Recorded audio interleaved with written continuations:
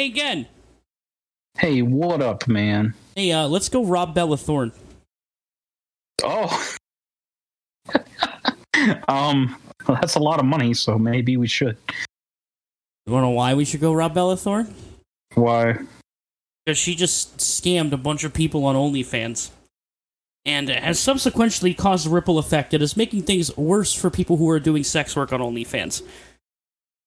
To preface this, I am in full support of sex work. Sex work is real work, and everybody should support it. If not, you're an idiot. Just flat out, I don't know what else to tell you. People do what they want to make the money that they want. Yeah, sure, and people consume what they want to consume, I guess. Yeah. Exactly. But, Disney actress, ex-Disney actress, I guess, Bella Thorne, decided to start an OnlyFans. But not to actually, do any real sex work or anything, just as an experiment, as she's claimed. As an experiment for an upcoming movie she's doing.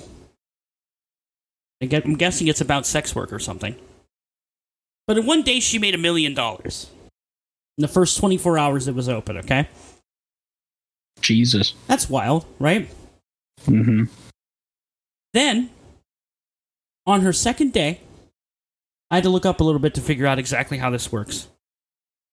But she sent out to her subscribers what's called a $200 pay-per-view.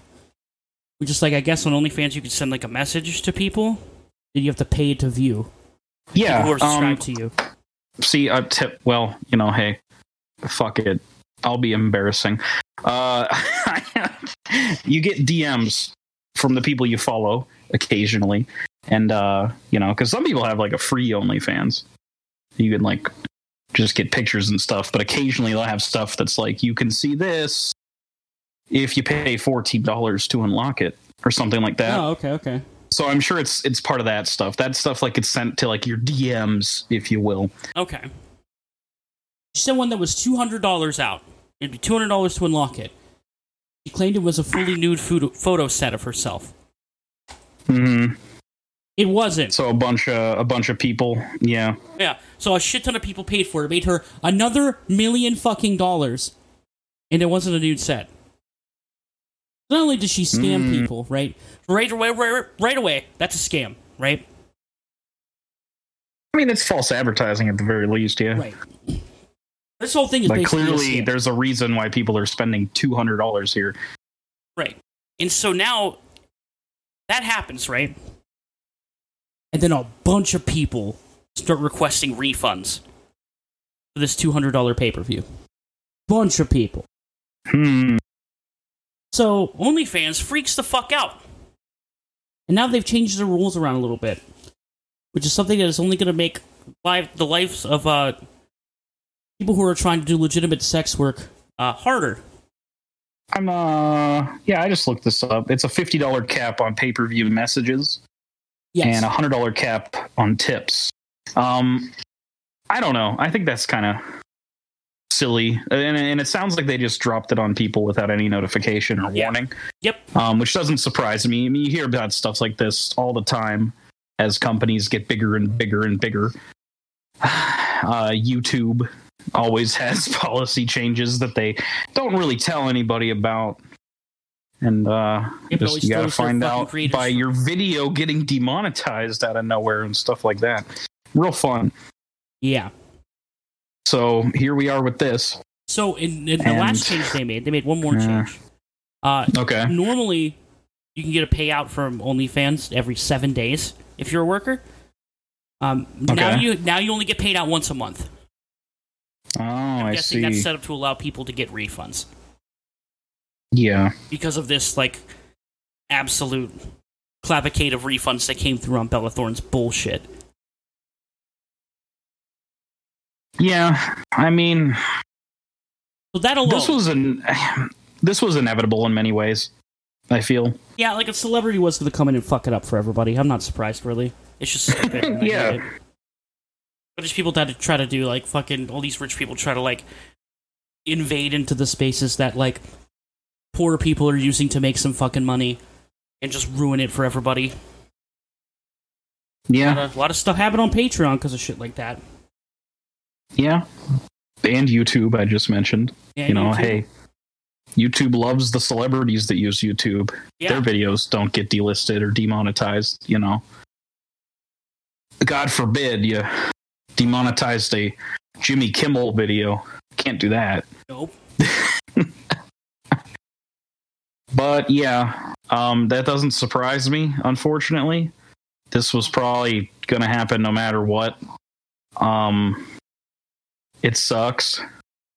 I fucking hate this shit. It was going to happen. Like, fucking... certainly celebrities were going to use this at some point. Right. The name is too big now.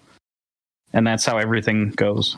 Yep, that's always how it goes. These people come in to make these platforms toxic as fuck. I hate them for it. I hate Bella Thorne for this.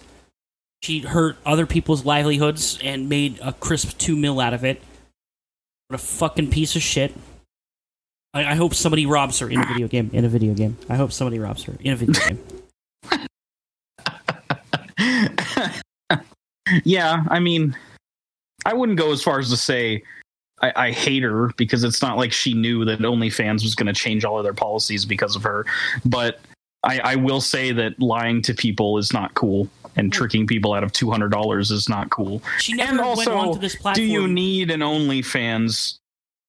Miss. My problem is she never went onto the platform explicitly trying to actually operate on the platform. She wasn't actually doing any kind of work on the platform. She was using it as a quote-unquote experiment.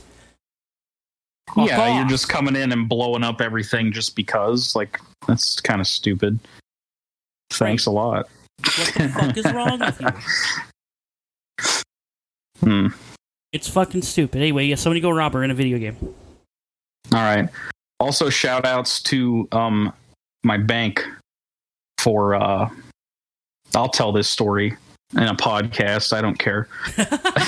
I think it's funny. Yeah.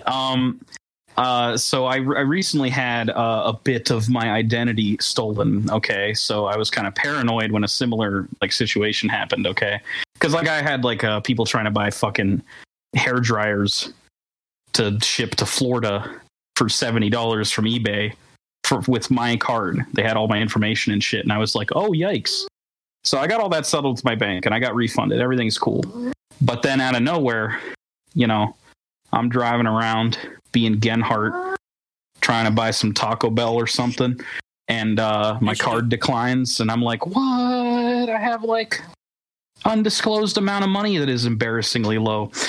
So I go home, I call my bank, and I'm like, it says my balance is the amount that I thought I had. And it's not like my card is, declining because I don't have money. So what's the dealio? I call up the customer service, and they're like, oh yeah, we froze your account because we detected some fraudulent activity. And I'm like, oh no, here we go. It's happened again. And I say, what was the fraudulent transaction? And they said it was this 1 cent from OnlyFans. And I had to tell the person on the phone, no, that was me, chief. And because they charge you activating a new credit card, they charge you 1 penny to use that card. Fucking incredible. So thanks for outing me to the public bank. I blame the bank specifically for this story I am choosing to tell people on my podcast right now. It was still worth it. I'd do it again. Fuck it.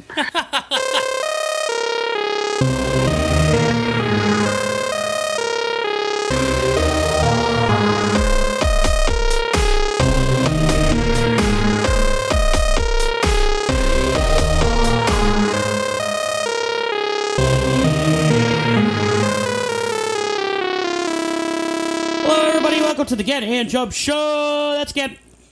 Hey, what up, man? I'm Jump. That's him. Fucking show today. Bunch of shit to talk about. We got Clint Eastman do Shoot Man movie. Clint Eastman's Shoot Man movie. Yes. Yes. The first of many. Oh, yes. Fist. What's the name of this movie? Oh, a fistful a fuckload of cash. Yeah.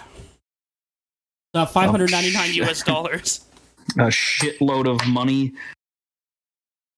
A fistful of $599. Clint Eastwood heading to the local GameStop to purchase a PlayStation Triple. Let's go. Nah, Fistful of Dollars is fucking great, dude. Yeah. I love that movie. Sorry if you hear my dog in the background. She's making dog noises. I have a pug. She is very cute, but very noisy. Noisy dog. Hell yeah. My dog's asleep right now. Mine is about to be asleep, but it'll still be a noisy dog when it's asleep. Right. Which is hilarious. Okay. Well, anyway, Fistful of Dollars is great. We'll talk about that later. I'm very happy we're watching the Man with No Name trilogy. It's a good batch of movies. Some of the best ever made, to be honest. Up there. But we could talk about a lot of other stupid shit if you want. I don't think we've necessarily played much new or watched much new. I have not. I'm still in the process of moving. So all of my days are like spent between like getting shit ready and packing it, and I just have not been able to play much video games in general. Well, we could talk about two recent big old Streamy Man events that some things announced during them were cool, some were disappointing, and some were strange.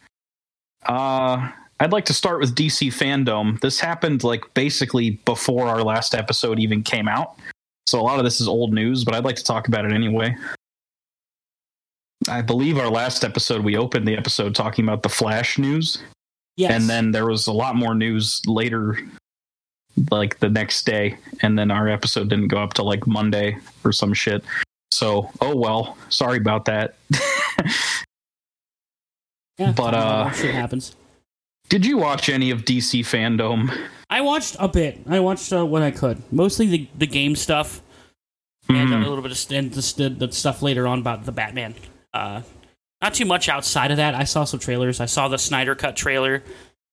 Oh my good God, Lord! I will say Holy one thing. Fuck. The DC Fandom was incredibly like the production value was kind of poor, right? It wasn't just me.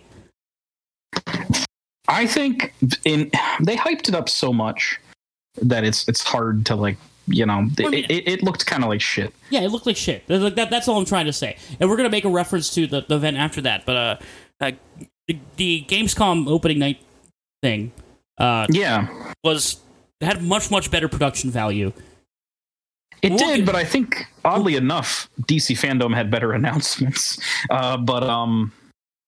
All that to say, like, it's just kind of embarrassing when like you're pretending so hard that this is a virtual Comic-Con. You're trying so hard, and it doesn't look like anything. There's this big giant imaginary dome that you got people with a green screen standing in front of, and all these super noteworthy celebrities and directors and stuff talking about shit, and all these like super well-known people, and like it's just like this could have looked better. This could have looked not as shitty with just like Will Forte standing in the middle of nowhere, just in an empty space. Like it's super weird, right? Oh yeah. Anyway, let me go down the list of things that are worth talking about from this event. I watched all of the film stuff. Let's talk about the film stuff, and then we'll talk about the video games, because I think we'll have more to say on that, to be honest. But Wonder Woman 84, which was supposed to already be out, got a new trailer. And, like, I don't know. I'm kind of thinking that movie's going to be shit. I can't really tell, and I don't want it to be shit, because I think DC can't use another shit movie. But I don't have a good feeling about that one. I think it's going to be trying to do a little too much. And it's going to run into that problem that a lot of comic book sequels have, where they try to have multiple villains and just a lot of shit going on. Like they try to pack a lot of shit into it, and it's just going to be like maybe a little distractingly, just like not balanced well. It looks like it's just going to be bloated. Yeah. And I gotta admit, I'm not a fan of Cheetah as a villain, and they finally revealed in this new trailer that Kristen Wiig as Cheetah will make the full transformation into a furry. Yeah. I just look, man. I don't know. Comic books are fun, and there's lots of crazy, stupid characters. You know, I like Batman a lot. There's villains called the Penguin and like the KG Beast in that. You know, I love weird, obscure, weirdo villains, but I don't know. I don't vibe with Cheetah because I think it comes off differently in 2020 when, you know. Should we call an expert about Kristen Wiig as Cheetah being a furry or not? This is up to you. All right, we're gonna call an expert. Hold on a second. Maybe he'll answer. We'll find out. If he doesn't answer, this will be the second time in a row that this gig has failed me, and I will probably stop doing it.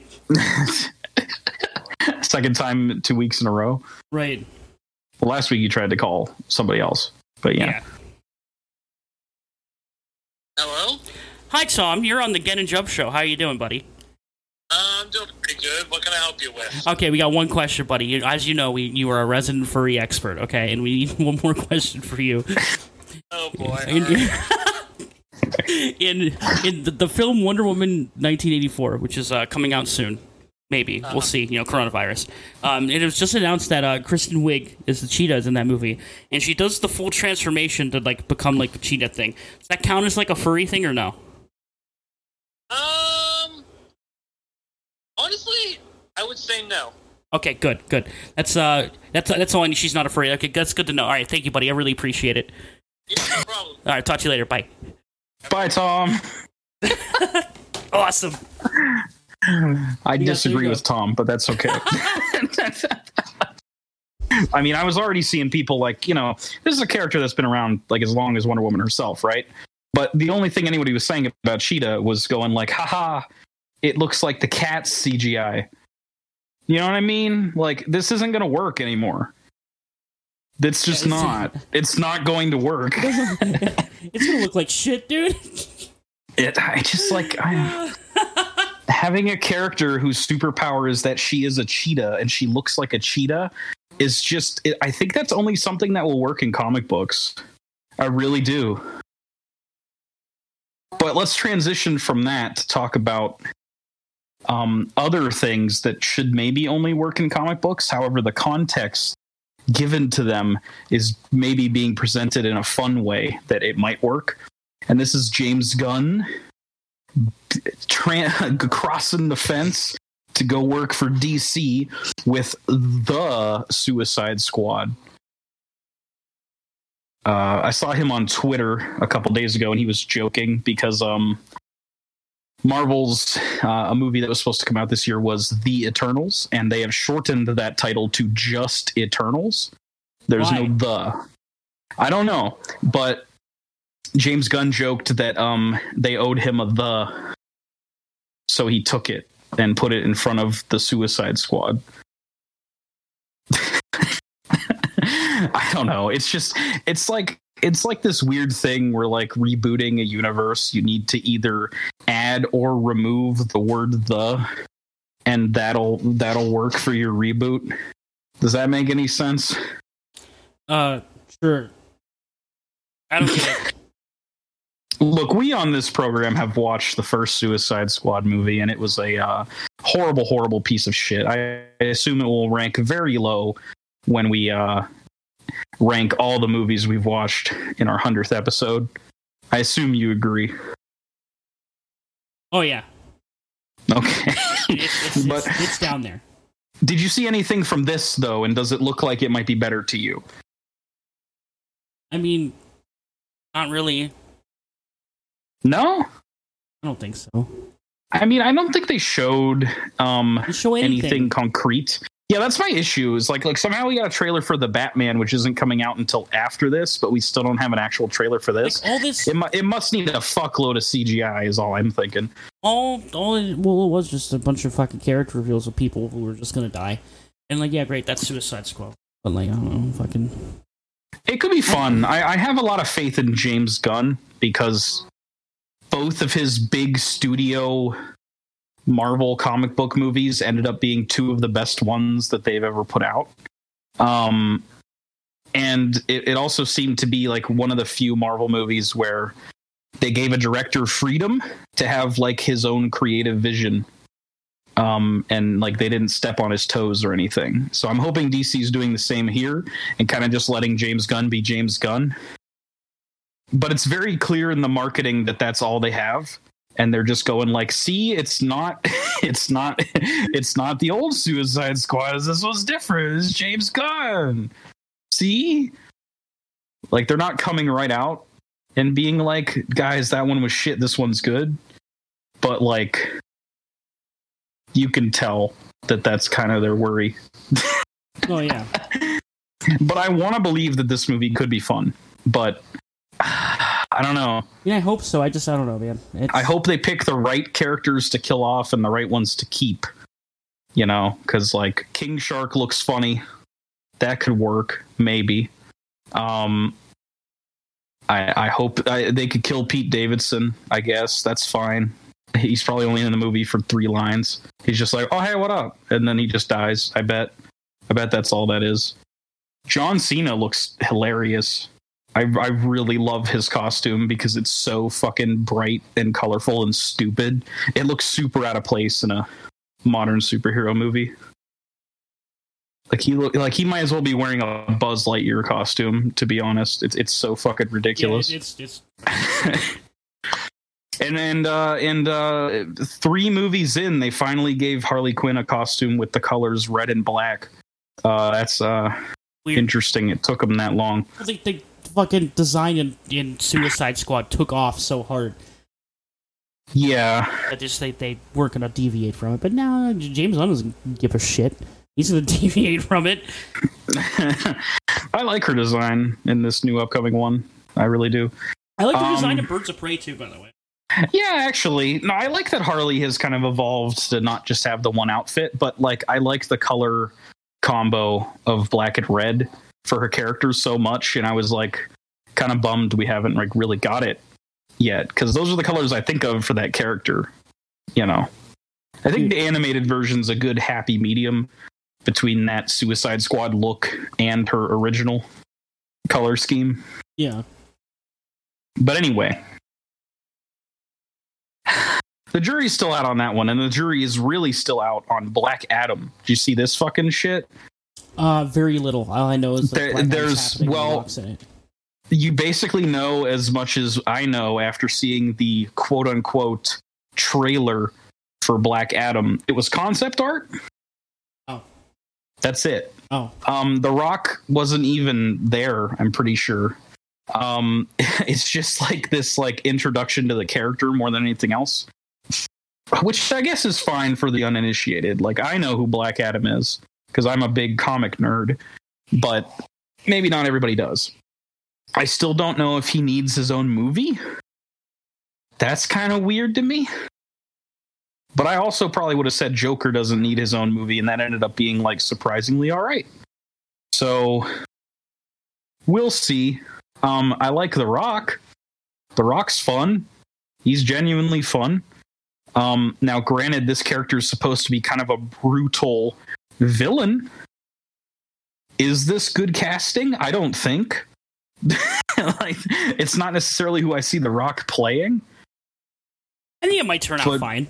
But maybe it'll work out fine. I foresee them changing the character of Black Adam up significantly to fit The Rock's style. But we'll see. It's way too early to tell, and I don't know even why they were even talking about this yet. Which I'll probably echo those sentiments later. All right, let's talk about the Snyder Cut. Dude, that trailer was so fucking funny. It was the funniest thing I've ever seen. Let me give you, if you're, for the uninitiated, can I give you a little bit of backstory? Yeah, hit me up. Can I give them a little bit of backstory on why this trailer is the funniest thing in the world? Hit it up. So Zack Snyder, he grew to popularity, and then he made a little movie called Watchmen, adaptation of one of the greatest comic books ever made, and it'll always remain as such. It's just one of those. It's going to go down like, it's the fucking Moby Dick of comic books. Just like everybody knows about it, everybody's influenced by it. It's just huge. So clearly you get hack Zack Snyder to make the adaptation of it. And Snyder is semi-great at adapting things because he doesn't really add anything that will necessarily fuck shit up. He just literally like if you watch 300 and you read 300 the comic, they're exactly the same. So Watchmen should have worked because he was just using the book as the storyboards. He's just going to actually do a 1-to-1 adaptation. But his interpretation of what music to put in and things like that show his true colors and how bad he actually is. Yep. Zack Snyder probably only knows 50 songs total. And one of those is Hallelujah from Leonard Cohen. So he put Hallelujah in this movie accompanied by a sex scene between Night Owl and Silk Spectre. And it's quite possibly one of the worst sex scenes ever filmed. So funny. It's really funny. It is supposed to be awkward, but for whatever reason, he chose to score this sex scene to Hallelujah. And I'm sure he thought it was funny, but it kind of just comes across as just awkward and bad. So it's funny to think about in retrospect because whatever he was trying to do, he failed at immensely. It's the worst part of that movie, bar none. I could take Zack Snyder's job right now. Ready? The way you make that super awkward is you have score leading up to the moment that they start having sex, and then it cuts off abruptly, right? Maybe. And then you turn way up the noises of them trying to fuck. And then it makes it immediately so fucking awkward. I mean, the joke in the comic was that Night Owl's having trouble keeping an erection when he's trying to fuck, just as, Dan Dryberg, his alter ego, or his actual person. But when he's Night Owl and he's in the costume and Silk Spectre's in her sexy super heroine outfit, he has no problem fucking. Which is hilariously weird. Yeah. And goes with this weird adult fucked up take on superheroes that Alan Moore was trying to do. These aren't things that people saw superheroes do until the 80s when this came out. But landing that moment in film is difficult. And he doesn't succeed. But anyway, we're only talking about that to talk about the song because he uses Hallelujah again in Justice League at the beginning of the film when it's post Superman's funeral from Batman v Superman. They're playing a different rendition of Hallelujah. And it was embarrassing because now he's taking that song that he used during a sex scene as a joke in a serious context over mourning the death of Superman. And then again, here, for the Snyder Cut trailer, he uses Hallelujah again. It's the third time he's used it in his career. Come on, man. And, I think the context for this one is supposed to be Hallelujah, the Snyder Cut is here. It's coming. Absolutely. Which is so context. Fucking jerking myself off, self-congratulatory that it fucking sickens me. I wanted to be supportive of the Snyder Cut existing because it's not often that a director gets fucked over by the company he's working for, ousted from his movie. Well, or maybe he had to quit. Either way, he went through a bad time.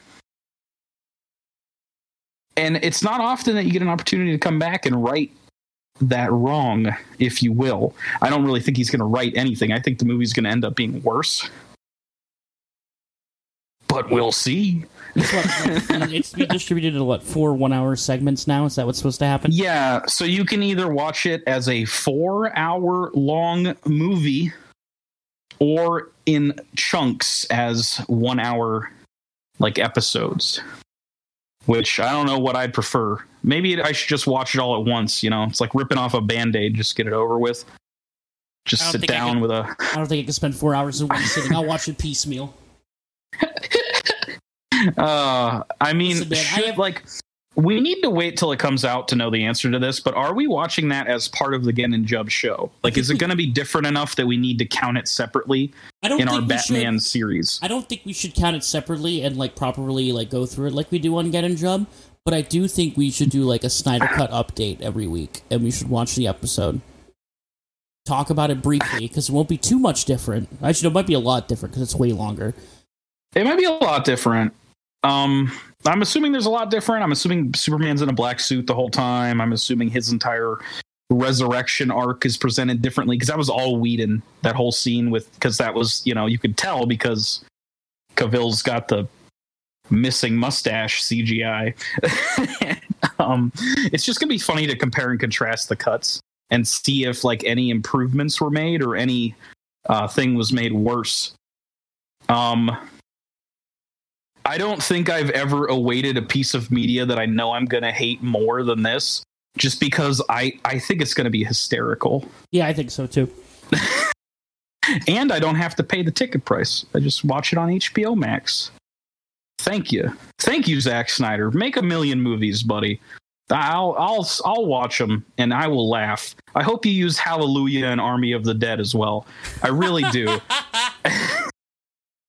During the announcement video where you announced that you replaced Chris D'Elia with Tig Notaro after it was found out that Chris D'Elia might have sexually harassed and raped multiple people, you could have an announcement video about that and you could play Hallelujah during it. That'd be real classy. I bet you should do that, dude. You should do that, Snyder. I don't know if you heard about that. That's a real thing that's happening. I've heard about that. Jesus Christ. I'm just surprised they didn't call Christopher Plummer. See, he's the go-to guy when you have to replace a rapist from your movie. I think they should have called Christopher Plummer. Jesus. What was just Batman after that, right? Or anything else? Let's talk about Batman, because Batman is the thing that looks good. Right. I think that's the thing I came away most impressed with. I cannot fucking wait for this movie. This movie looks dynamite. I'm hype, actually. Yeah, I'm mega hype about it. So this is Matt Reeves, who directed the Planet of the Apes reboot trilogy, which are all excellent, surprisingly good movies. And he gets to have his take on Batman here with Robert Pattinson playing the new Batman, and he looks incredible as Batman. The costume is fire, dude. Well, it might be my favorite cinematic Batman costume. It might. I think before this it was going to be the Bale outfit, because I love how the Bale outfit looks, but you match that with how Bale portrays Batman, and I don't know if I can really say that's my favorite necessarily. Because, the suit's great, but then Bale goes, "We're the pull the trigger." Rachel. So, it doesn't seem like Pattinson's doing that very much. He a lot of people are pointing out how brutal he is because he beats the fucking shit out of that dude in the trailer. But the line delivery of "I'm Vengeance" is just, it reminds me more of the animated series than anything. Yep. If this feels like if you somehow crossed Batman the Animated Series with a more serious mystery movie like Chinatown, this is going to be straight fucking incredible. I hope so, really. I don't know how you combine those things because it feels like you shouldn't, but I think it's cool that they're not really shying away from more tropey Batman stuff while simultaneously approaching it seriously. Like as serious as The Dark Knight, but without like the almost utter disdain for comic books that those movies had, you know, because they approached themselves so seriously that they like rewrote Batman to work in a different context. I think this is going to embrace the stupidity of comic books and the fun you can have with them while still being kind of grim and serious. And I'm all for it. It looked good. I'm excited. That's really also, shout outs to using Something in the Way. That's a cool trailer song. Song choices. That was a good one. Mm-hmm. That was probably the only thing. Announced. The only thing that came out of like the fandom like excited about. Yeah, because everything I'm like I either don't know enough or I'm worried. So let's talk about the video games.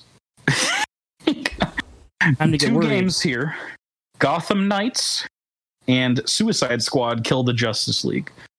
I guess we'll talk about Gotham Knights first. Yeah. It looks okay, but there's some things that give me pause. It's confusingly a game where you don't play as Batman, but you play as Batgirl, Robin, Nightwing, and Red Hood. Yeah. Which is cool. I like that it's not Batman, but confusingly, this isn't a sequel to Arkham Knight, even though the setup seems to perfectly work with Arkham Knight, because it's like Batman's gone and now we have to fill the void.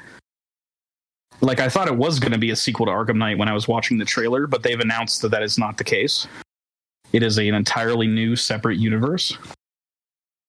I think that might be a mistake. And I also think it spells out a twist in the game, which is that Batman is totally still alive and you will play as him in that game, late in that game.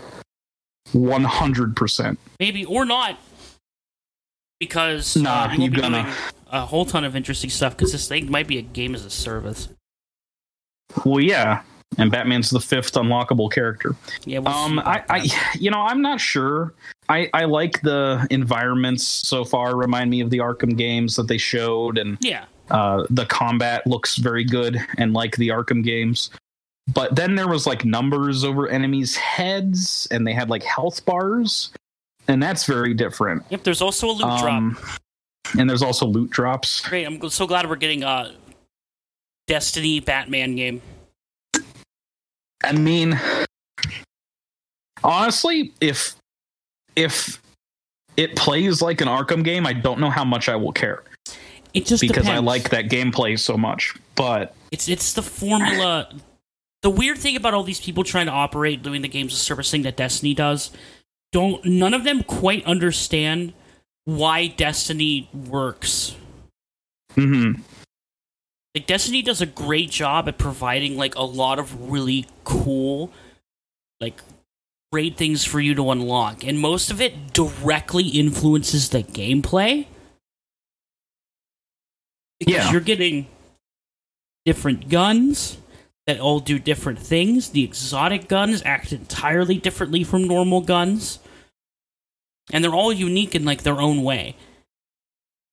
And then, like, you even have armor that affects your abilities and stuff like that. And, like, most of these games just, like, don't accomplish that in the way that Destiny does. Yeah, it doesn't make acquiring gear as fun. The way that previous WB games have handled this shit poorly makes me have pause as well. Like, is this going to be some kind of, like, horrible microtransaction loot game nightmare like Shadow of War? Or maybe even like the Injustice 2 and Mortal Kombat 11? Yeah, who knows? I don't know. I'm worried about that. Worried about that with both of these games.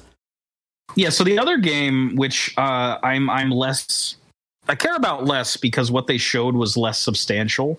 No gameplay, just a CGI trailer, and it doesn't come out till 2022. So, like, as far as I'm concerned, they might as well not have even told us about it, because, like, I have to, like, just forget this game exists for 2 years and not care about it, because, like, what's the point? What's the point of telling us this early? I hate when games do that. I really do. Like, you could tell us that you're working on that, but don't show us any footage and, like, get us all hyped for it until it's time to actually talk about it. You know what I mean? Right. And what they showed didn't really, like, wow me or anything. There's like a bit of funny dialogue, a bit of cringy dialogue, and then we know about as much about that game as we did already. They did mention that it's a open world game still, but it's Metropolis instead of Gotham. Yeah. And you got the 4 playable characters: Harley Quinn, Deadshot, Captain Boomerang, and King Shark. And I think it's like drop in and out 1 to 4 players. Yeah, this seems like at any point. From what's described, it seems like this is going to be a lot more of like a straightforward like co-op campaign game. Yeah, I hope that's the case. I hope it's not as games of us as a servicey as Gotham Knights, but it's weird that both of them are going down this route of multiplayer Arkham-esque game. Right? It's weird that they both arrived at the same conclusion. Yeah. We have to make a multiplayer now.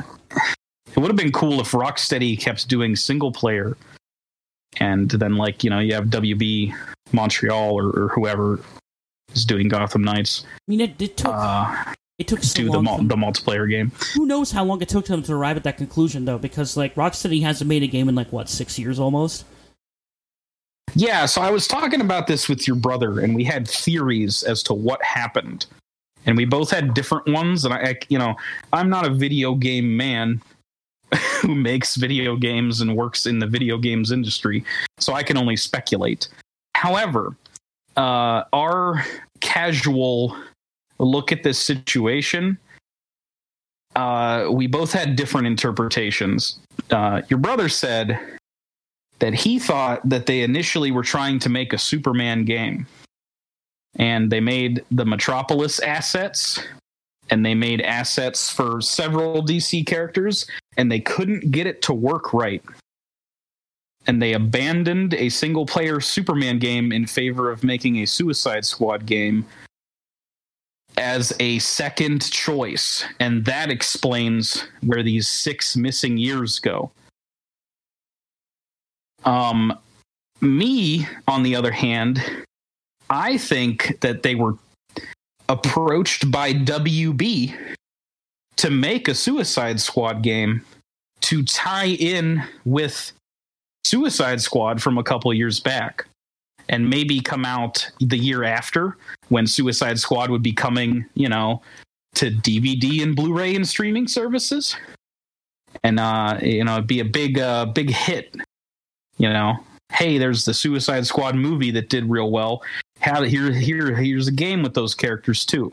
But then that movie sucked dick so hard that they kind of like took a step back, and maybe simultaneously development was rocky, and DC didn't want to further sully the Suicide Squad brand name. So now they are waiting until James Gunn's Suicide Squad comes out, and then the next year will be when this game comes out, because hopefully that is a good Suicide Squad movie, and hopefully the brand will be restored and everything will be wonderful once again.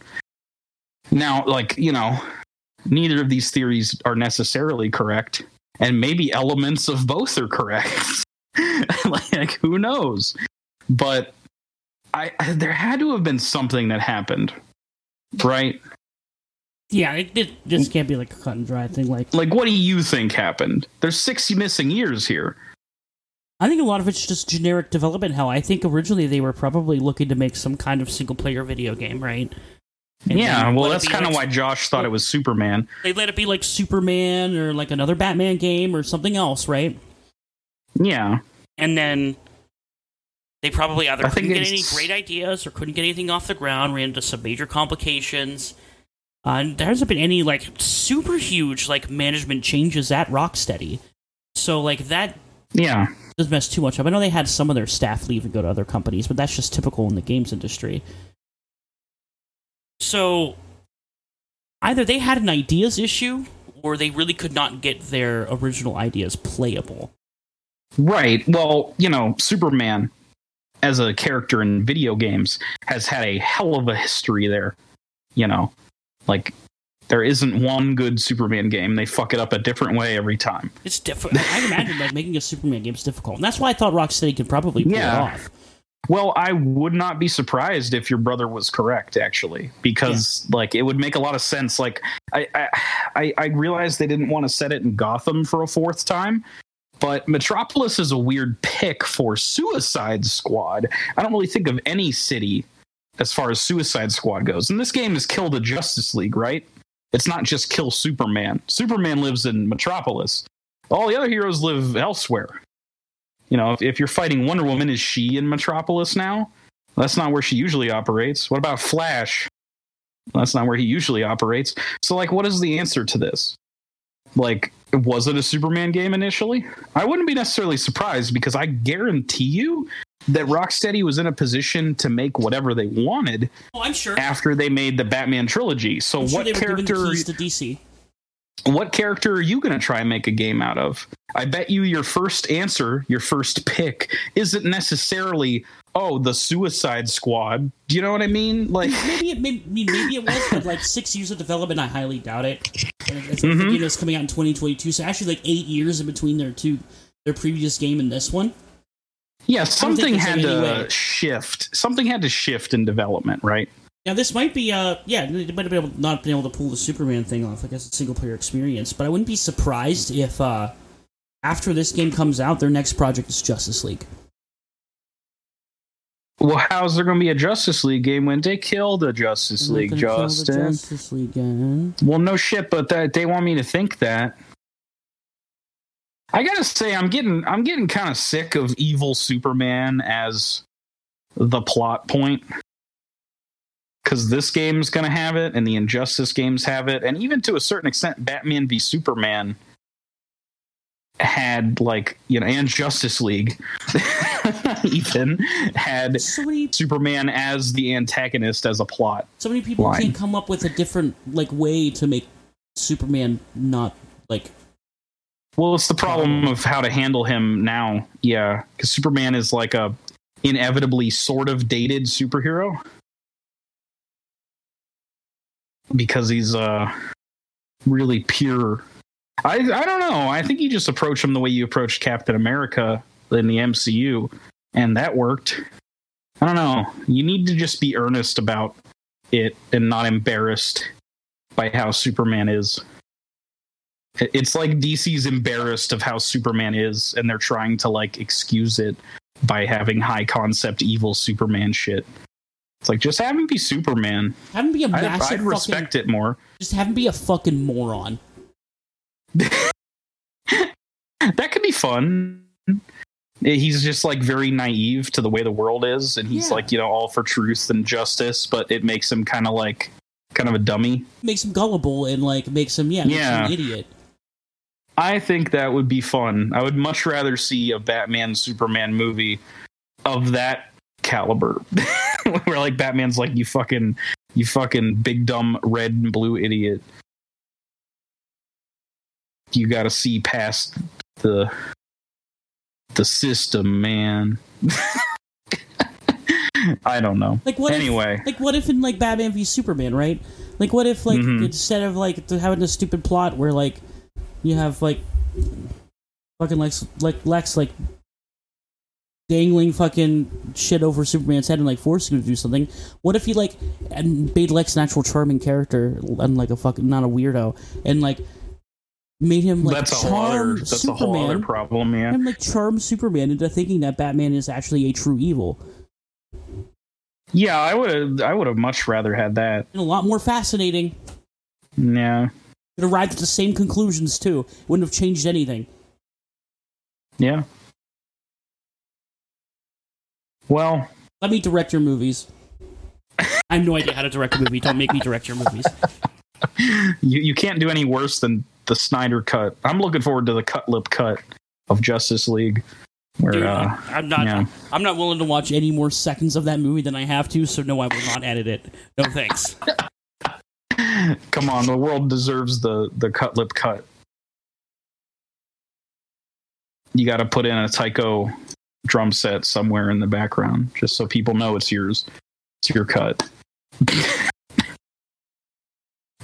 All right, fuck that. Let's talk about Gamescom instead of DC. Yeah, this will be a really quick one because nothing fucking happened. Nothing happened. This was 2 hours long, the opening night, and I didn't really have any expectations. The only thing I was excited to see that they announced prior to this was Fall Guys Season 2, which looks good. It looks cool.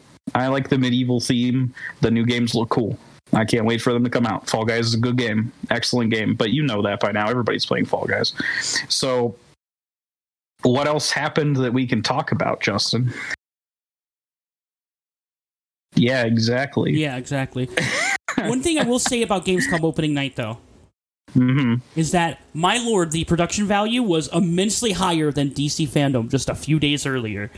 Yeah, it's kind of funny, isn't it? And the way they accomplished it is very interesting. Jeff Keighley is actually on a set. Yeah. If you notice by his shadows and everything's back projected. That's better than the big green screen thing. Right, so what they're doing, instead of like... We're in a dome! Whoa, like we're standing several feet apart. Yeah, so instead of chroma keying a giant like green screen soundstage, you have a projected soundstage with like a bunch of like screens underneath, and they're back projected onto. And that's how you get that whole effect. That's cool. Yeah, I mean, like, and Jeff Keighley's just like... He's a good presenter. Jeff Keighley... Well, yes, say what you will about Jeff Keighley, but he's been doing this for years. And he's a better host than anybody that tried to talk about DC Fandom shit that whole time. Right. Man, that shit was embarrassing. When the Snyder Cut trailer ended and it cut to, like, this random woman I've never seen before in my life, and she's like... Wow, Zack Snyder, gotta love it. It was just like so ungenuine. Right. It made me laugh a lot. That kind of happened all throughout the event.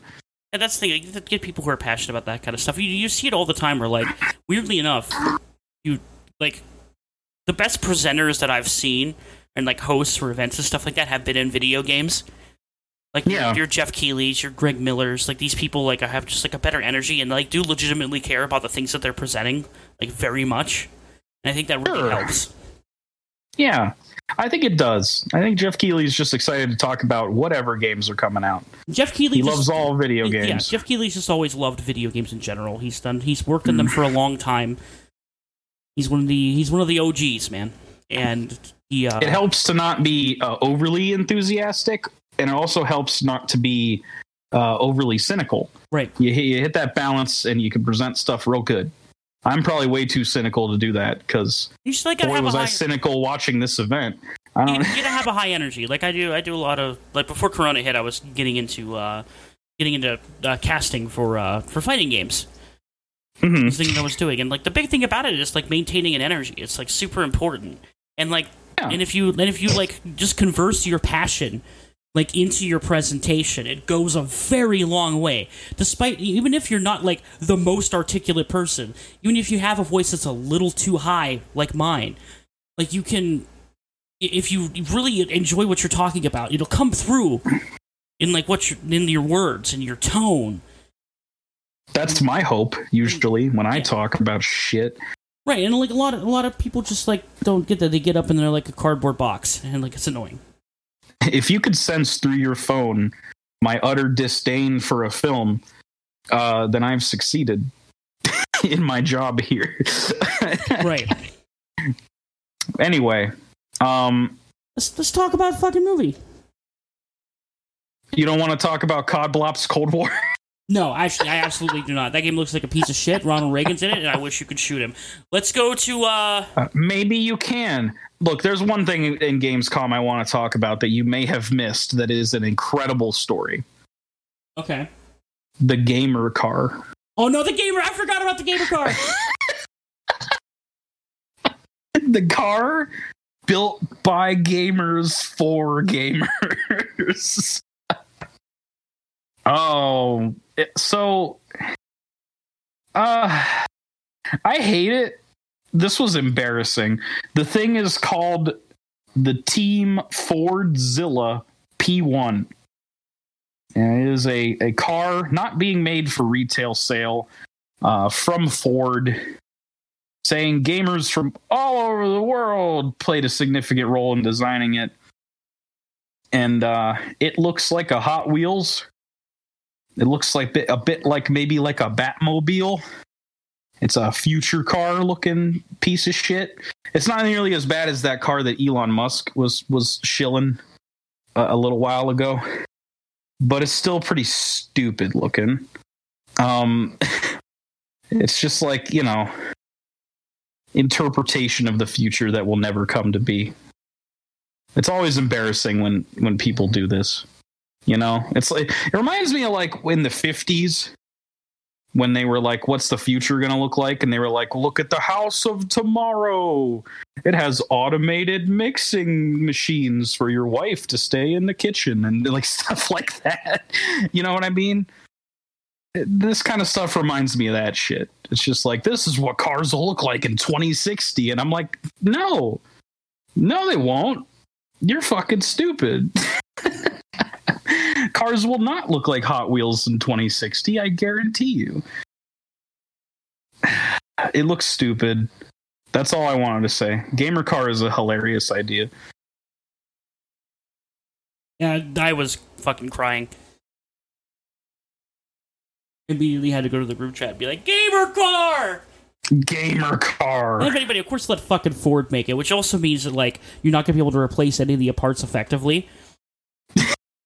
So, like, I don't know, yeah. I wouldn't bother. Fix or repair daily your gamer car. You just gotta get some candy and blow it out, okay? Just like a PC.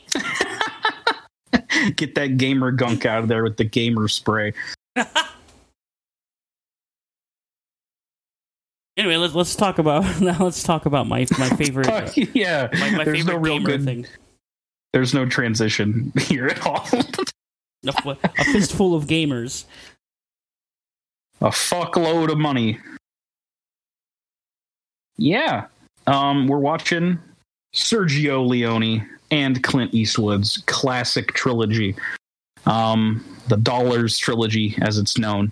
It's this movie, A Fistful of Dollars, and then for a few dollars more, and then the absolute classic, which I assume will be the best of the three. The Good, the Bad, and the Ugly. It's one of the greatest movies ever made, so yeah. Well, yeah. I mean, I actually don't think I've seen the second one. Or maybe I've seen parts of it, so I'm very curious to see that. But I had seen this one before. It just took me a while to remember. So, A Fistful of Dollars. This is one of the oldest movies we watched on Gen and Jub. Released in 1964. Didn't come to American theaters until 1967, with its sequels releasing that same year. So technically in America, 1967 was the year we got Fistful of Dollars and the other two movies, which is kind of awesome. It's an all-time great. It's just incredible. It's one of the best Westerns ever made. And it just, you know, it changed the landscape of that genre forever. Yeah. You know, it popularized the subgenre known as spaghetti westerns, which is a hilariously stereotypical way to say Western made in Italy.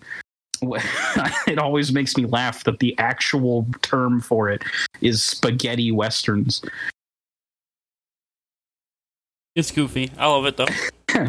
So, you know, Italian movies, for whatever reason, during this period, they overdubbed voices. You know, like it's shot silently. Not every Italian movie, but a lot of them shot silently, and all dialogue and sound effects are added later during the editing process.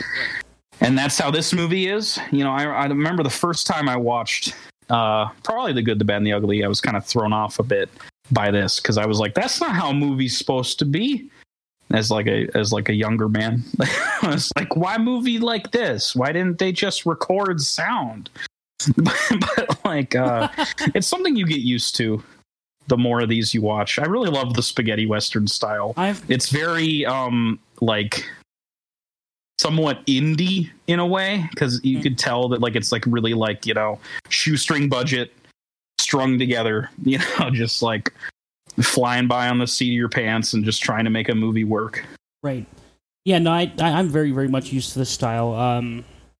And I'm really loving going back to these movies. Me and my late grandfather used to watch a lot of spaghetti westerns together. And we of course watched this trilogy. I've seen all 3 movies, and absolutely adore them. Leone has a second trilogy, technically, that I would also like to watch for our show at some point. So, that starts with Once Upon a Time in the West. Yeah. And then there's a second movie that's called it's called something else here. I forget what it is. It's something like fuck, it has a funny title. Give me 1 second. Oh, okay. It's called Duck, You Sucker, which is like fucking an insane title. But apparently, like in some territories, it's called Once Upon a Time in the Revolution.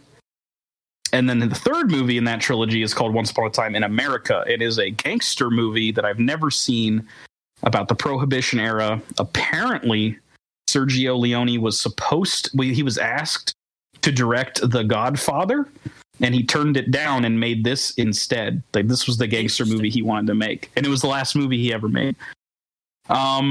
It's also one of the only things that he made that is super popular. Well, it's not that popular, but like, you know, got attention, I should say, that isn't a fucking Western. So that trilogy is only... I didn't know. That trilogy's... Yeah. I didn't know it was part of that trilogy. That's interesting. It's only a trilogy because of the titles. Like, everything else is separate. Different actors, different locations. But I would love to watch all of those. I'd take an excuse to watch other Sergio Leone movies. Absolutely. Shit. And also, I've heard that Once Upon a Time in America is great, depending on what cut you watch. It's either terrible or great, depending on what cut you watch. The theatrical cut out a lot, and it sucks. I think I even like remember, like, I forget, it might have been Ebert. It might have been Ebert. Ebert said it was like simultaneously the worst film of the year and the best film of the year, depending on what version you watched, or something like that when it came out. Because like they like really fucked him over in the edit on that movie. They dumbed it down and took out a lot of shit. So hopefully you can even watch the good version. I'll have to look into that, but that's a tale for another day. So let's talk about Sergio Leone. He's our director. He's the key creative force for this whole thing. So he saw that the Western genre in the late 50s had kind of become a bit stale. And, you know, it's overly sanitary and safe. Italian moviegoers, according to him, like he would see them openly laughing at the cliches of Westerns.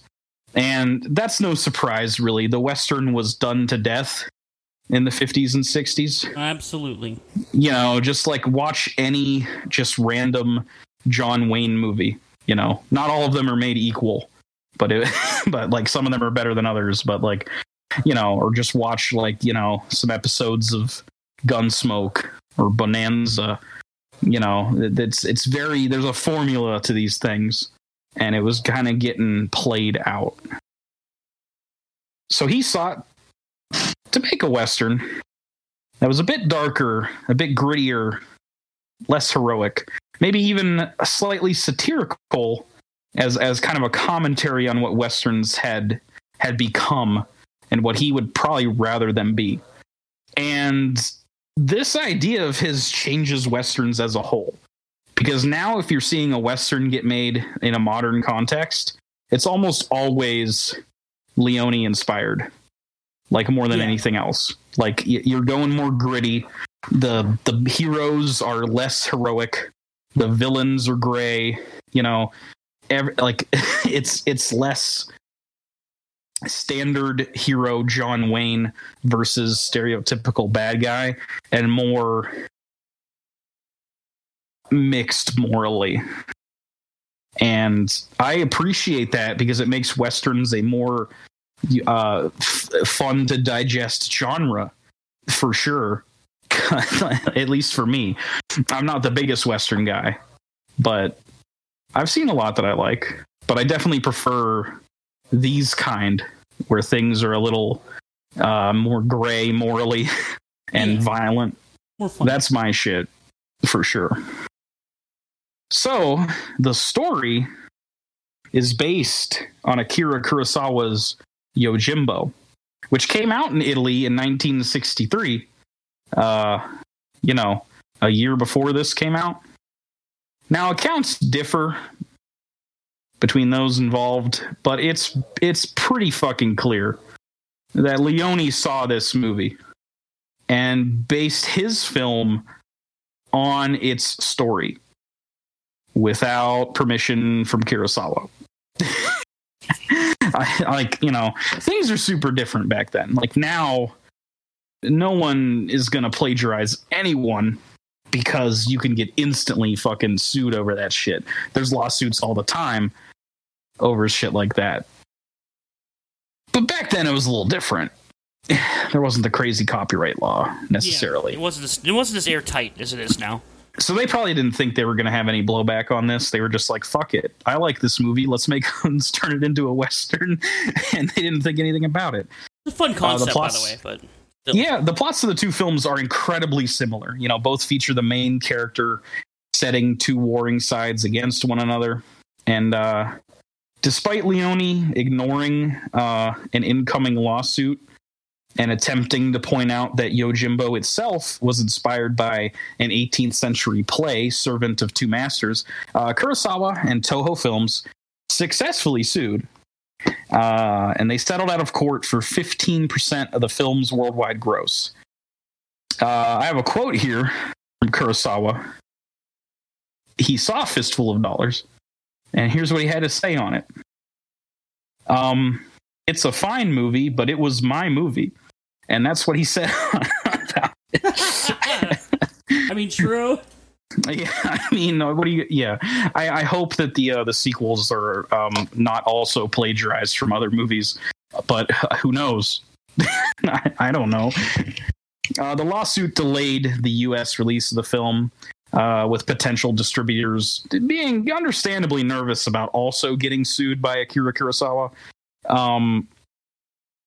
So that delayed its release until 1967, when they just released all of them in tandem, which is cool. But, so who wrote this movie? Besides the writers of Yojimbo, of course. Now that depends on who you ask. I was looking into this and I was like, how many people wrote this movie? Because if you go on IMDb, there's a lot of writers, including Akira Kurosawa and people from Yojimbo, that it lists as uncredited. But then there's a lot of people who are uncredited that had nothing to do with Yojimbo. So I looked a little further. You got this guy named Adriano Bolzoni. He claims it was his idea to turn Yojimbo into a Western, and he wrote a draft with Duccio Tessari. But Fernando De Leo says he wrote the script with Tessari, a draft Leone didn't like, which Leone rewrote with Tessari. And then confusing this further, sometimes a man named Luciano Vincenzoni is given credit. And Leone himself claimed he wrote the script entirely himself, based on a treatment from Tessari. Like, just to, he liked it, sort of, but rewrote the entire thing himself. All of these writers and more are listed on IMDb. So, who actually wrote the script? Is it a combination of all of these people? Is it mostly Leone? Or Leone, however you want to say his name? I'm not sure what the pronunciation of that is. I think it could go either way. Yeah, I think either way, I don't think it's... Italians, am I right? Uh-huh. Maybe the truth is all of them wrote parts of it. It's hard to say. You know, this is weird. Either way, the film was shot in Spain near Hoyo de Manzanares, as well as in the Tabernas Desert, which would be the case for its sequels as well. I also think that I really dig how this movie has the kind of like, you know, I don't know how many Westerns before spaghetti Westerns were a thing addressed Mexico as a major player in Westerns. I like the incorporation of Mexico into these things, you know. I mean, surely there was like bandits and such, but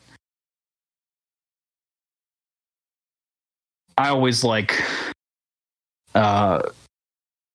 Westerns to be a little more diverse than just like a bunch of white people on the frontier, you know what I mean? Yeah. Although I guess you could argue that, like, you know, I don't know how many people were actually Mexican that made this movie. It's another problem with the 60s. But I don't know. Let's not talk about that. So obviously we got to talk about Clint Eastwood. Yeah. This is his first starring role in a film, and now he's obviously, you know, one of the most recognizable and respected actors of all time. I say respected, at least maybe until a good chunk of years ago when he talked to a chair at the national convention that one time. You remember that, right? Yeah. That was funny as fuck. But, you know, he has a big, cool career. He's made a lot of movies, directed as well. He just did Richard Jewell, which I don't know how that movie is, but he's still out there directing movies, not so much starring in them anymore. So he got his start in a television Western called Rawhide. Get him up, ride him on. Rawhide. Yeah. That's a much more conventional Western than this. Clint used some props from Rawhide in this movie, by the way. He just took them from the set, the guns and the belt and stuff, and just brought them right over to here because, like, nobody's going to notice. So, you know, maybe because he got tired of doing more conventional Westerns, this movie interested him. The quote from Clint himself, quote, "In Rawhide, I did get awfully tired of playing the conventional white hat, the hero who kisses old ladies and dogs and was kind to everybody. I decided it was time to be an anti-hero," end quote. Now, Eastwood was not Leone's first choice, though, and he wanted Henry Fonda, but the production couldn't afford Henry Fonda. So then Leone considered Charles Bronson, who did look at the script, but he said no because he said the script was bad. So then Leone, it's ironic that both of these actors said no, because once these movies became popular and made money, Leone would later get to work with both of them in Once Upon a Time in the West. Funny how things turn around when the cash starts flowing. Mm-hmm. So Leone would then ask an actor named Richard Harrison, who also turned the role down. He had previously been in the first Italian Western, Duello nel Texas, and he hated the experience, and he wasn't about to do a spaghetti Western again. So he recommended Eastwood. I have a funny quote from Harrison himself. "Maybe my greatest contribution to cinema was not doing A Fistful of Dollars and recommending Clint for his part." So film history is made. Clint Eastwood, quite possibly one of the most recognizable Western actors of all time, gets his big break here. So this was an Italian, German, Spanish production. That's a lot of different languages. And then Clint Eastwood speaks English, and a lot of people didn't, you know, I don't know if anyone on the set spoke all of these languages. Probably not. So, like, the communication problems were pretty regular on set. Leone didn't speak English. Clint had to use actor and stuntman Benito Stefanelli as a go-between and interpreter. He was not getting paid to be an interpreter. It's just how it ended up. I think he also did the same for the future films in this series.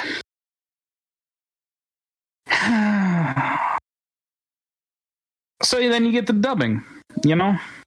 Because what else are you going to do? Everybody, I assume they shoot it in a way that everybody is speaking their natural language in their performance. Yeah, it does look like Clint's dialogue matches up with Clint's mouth. Right, exactly. More than the other characters, because the other characters don't at all. Right. Because clearly they didn't get the actual actors to dub it in English because many of them didn't speak it. Most of them didn't work in any other American films ever again. So, like, you know, because this became very popular in America, but it doesn't really seem that many people crossed over. But apparently this leads to a bit of a unique problem in the Italian version of the movie. Clint's character is drastically different. It differs immensely because for some reason the voice actor gave him a much, much more sinister edge to his voice. So I think there's like a bit of a debate over, you know, it's kind of like debating sub or dub. You know what I mean? Like the original Italian version, this is what Leone envisioned, but then Clint's not Clint. So is that preferable? Like, do you want natural sounding Clint as Clint intended? Or do you want everybody else to sound how they actually sounded in Italian? I think I'd prefer Clint because he's the main guy. Right. I don't think any of the voice actors necessarily did a terrible job, except maybe for the little kid, who I'm not convinced was a little kid. Yeah, it doesn't sound like it. That happens a lot, actually. I know. Yeah, especially in spaghetti westerns, it happens a lot where they're dubbing over every single thing, and they just like get whoever. Like, hey, can you make your voice really high pitched, or you be the kid, or they'll get like women on set to portray the kid. Just come in the booth and go, "Mommy, can't I see her?" Right. Very common, actually. Sounded like shit. Yeah, it made me think of, this is obviously much worse, but it made me think of Manos: The Hands of Fate. Yep. Where you had just like two people overdubbing all the characters in that movie, including the little girl. So the little girl is just like a fucking 40-year-old man going like, "Mommy, I'm cold." And it's like, it sounds like shit. It's so funny. It's not nearly that bad, but it, like, you know, it gives this film a certain charm, I'd say. You know, there's lots of effects and little hiccups in this movie that I'm like, oh, that's cool. Like the way the blood looks and it's like bright neon red. Love that shit. Yeah. It's the fakest blood I've ever seen in a movie in this movie. But like, who gives a shit? It's that's fun. The effect. Like nobody, like, yeah. Nobody. There's no bullet holes going in anybody either. Like, this is just like how it is. No, they just get shot and they fall over. Again, this is way worse, but it reminds me of that one clip from that. I don't know what movie it is, but it's like the guy that gets shot and he just goes like, "Ah!" And then he gets shot again. He just goes, "Ah!" Yeah. And it just goes on for like 2 minutes.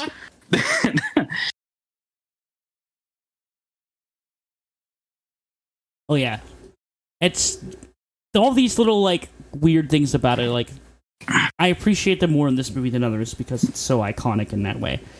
Yeah. Well, I don't think the movie ever like fully lapses into feeling farcical though. And I think the glue that holds this movie together and makes it feel epic and serious is the score. And that's super important. Score's fucking for awesome. All three of these movies, and might be my favorite aspect of all three is the Ennio Morricone score. You know, it's great because of course it is, because every Morricone score is incredible. he's like, you know, he's one of the all-time greats. Yeah. If not possibly the greatest. film composer of all time. Yeah. Like literally every film composer has been inspired by Ennio Morricone. Of course. And he's left behind an unparalleled legacy. He just passed away in July. He was super old, but rest in peace to that amazing man. Scoring films right up to probably close to his death. I don't know if Hateful Eight was his last one, but Hateful Eight is an excellent score from him, which surprisingly utilizes unused tracks that he did for The Thing, which is like one of his best scores. His score for The Thing is immaculate. He can really elevate a movie. You know, like if this movie had a worse score, it may not have had as big of an impact as it did. It's everything coming together. Not to undermine Leone or Eastwood or anybody else involved, because they all also did a phenomenal job. Like Leone's direction and his experimentation, is amazing. This film is immaculately shot. I love the close-ups, which he kind of uses to dramatic effect. I was reading about this, close-ups were used very differently in film before this movie. Yes. He uses it for very dramatic effect, just to show close-up of Eastwood's eyes. Usually a close-up was just to deliver a line of dialogue. You just wanted the whole actor's face. His framing of close-ups is fucking gorgeous. Just it's so fucking perfect. It's hard to really say what is going on. One of my favorite ones in the entire movie is we'll get to that point, but when he goes and he sees very beginning of the movie when he sees the girl for the first time. Yeah. He just does that small smile. Mm-hmm. And, the way it's framed, really just delivers that little awkward smile effect. It permeates it on your screen, and it's really good. Movies didn't. And the editing's really great too. Movies didn't. I particularly liked the segment where he's looking for the cash in the wine barrels and tapping the wine barrels with the butt of his gun, and it edits back and forth between that and the two gangs going to the graveyard. Yeah. It's just immaculately edited. This is just there's a reason why this movie has the legacy that it does. The tricks of the trade are in this movie. And it needs study if you're going to be a filmmaker, I assume, because it's all there, at least a lot of it.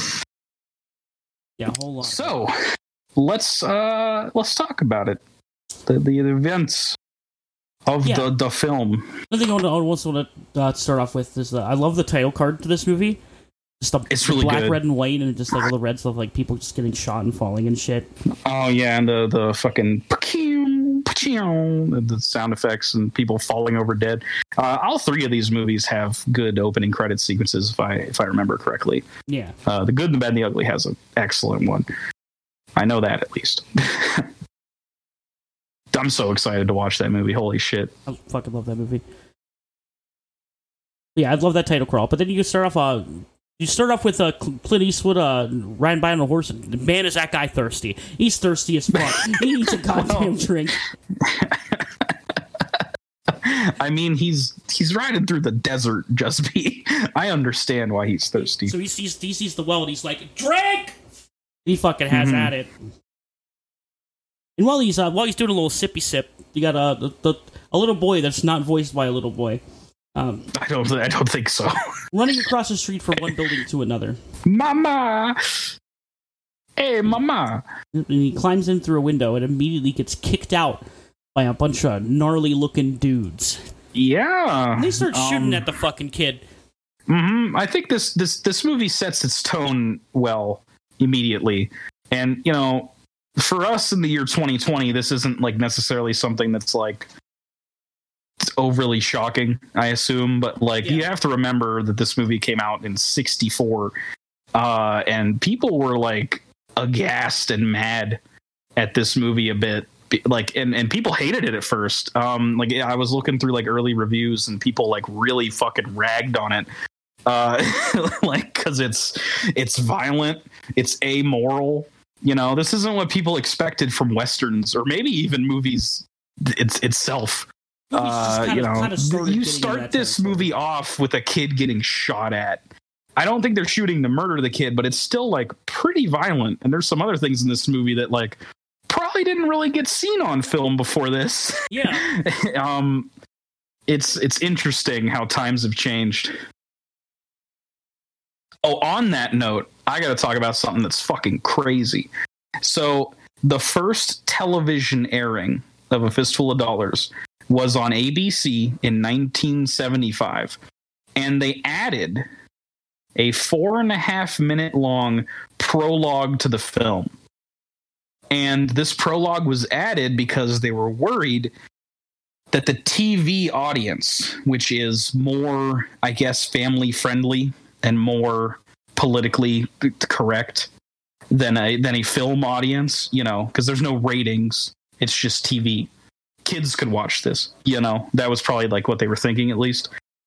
They added this scene in an attempt to make the movie have more context for its violence and more context for Eastwood's character.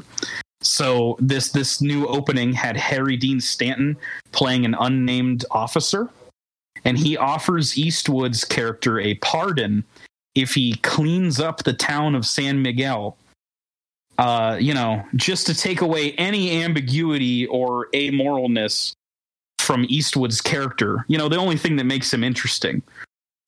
Right. Just take away all the grayness and go like, you know, if you want to be free, you're going to clean up this town, see, which is a fucking deal that doesn't make any sense. And this intro was made without the consent of Leone or anyone else involved with the film, I think. Instead, it was directed and written by Monty Hellman, who had nothing to do with the original film. And all the footage of Eastwood in this intro was primarily close-ups from other movies. You know, just shove it in there and make it work. I cannot believe that this happened. Now, it was eventually dropped from television a few years after. And I believe nowadays the only way you can see it is on the DVD Blu-ray of this movie as a special feature. At least one of the printings has this as a special feature, which is interesting. I feel like this is a weird part of this film's history that, like, it's cool that it's there to watch isolated. But man, what a terrible idea this is, because the interesting thing about Clint Eastwood's character is that he has no name. You don't know anything about who he was before he came here. You don't know anything about him morally. You don't know where he stands. You don't know if he's actually a terrible guy or a good guy. And that's why everything works in this movie. Because, you know, obviously me and you, having known how the movie works beforehand probably, know that he's going to not be a bad guy. But you don't necessarily know that the first time you're watching this movie, right? Most of it, yeah. Yeah. You don't know if he's going to actually just work for both criminal organizations and be a huge piece of shit. Yeah, I mean, to like working for organizations that shoot at kids and women. Like, you don't know. Yeah, I mean, you spend most of this movie going like, well, he's just banking up on a bunch of money from both of these families, and he's just trying to get rich, apparently. Yeah. Like, he seems like an asshole for a good majority of this movie before, like, it's revealed that he's actually a good guy. Right. And that is all taken away if you have this bullshit intro that they made. I'm glad it's not still stuck to this movie. Yeah, that'd be horrendous. So anyway, after our boy Clint here, whereas the grave man we'll see later calls him Joe. Yes, that's the closest thing we have to a name for this character. But he's just calling him Joe, I assume, as like he's an average Joe. Yeah. And I bet that Gravedigger calls everybody Joe. I don't think that's his name at all. Yeah, I would be surprised. Yeah. Yeah. Does he see the girl briefly, I believe? Yeah, she goes out the window. He goes briefly to one of my... Marisol. Yeah, one of the nicer shots in the film. You get a little close-up of Clint like, doing like an awkward smile to her, like, hi. And she just like closes the window harshly on him because her... Talk to a pretty lady. Oh, closed window. This is Marianne Koch as Marisol. She's kidnapped by the Rojos, which is one of the gangs in this town. There's two bosses, as Eastwood says. the Rojos and the Baxters. Yeah. So I think the Baxters are the ones at the beginning here that are shooting at that kid and being assholes. Am I right? No, it's the Rojos. Is it? Well, he beats up Baxters, right? Yeah, coming like up. Yeah, the ones that like fuck with him in a minute here. Yeah. Yeah, he has interactions with. Well, there's not an interaction with the Rojos yet, but he sees the Rojos. He kind of just ignores this situation and just is drinking his water, just like, yeah, shoot at that kid. I don't give a fuck. Right. And just like, but then when the Baxters fuck with him, like, you know, now it's my problem. Yeah. And yeah. Yes, he goes right into the town. You get the weirdly, like, darkly comical thing where you have a man who looks like he's riding towards him and gets a little closer and notices his eyes are closed. He's dead. On the back, on his back, there's a note that says "Adios, amigo," and he just tips his hat to him. Mm-hmm. That dude's dead.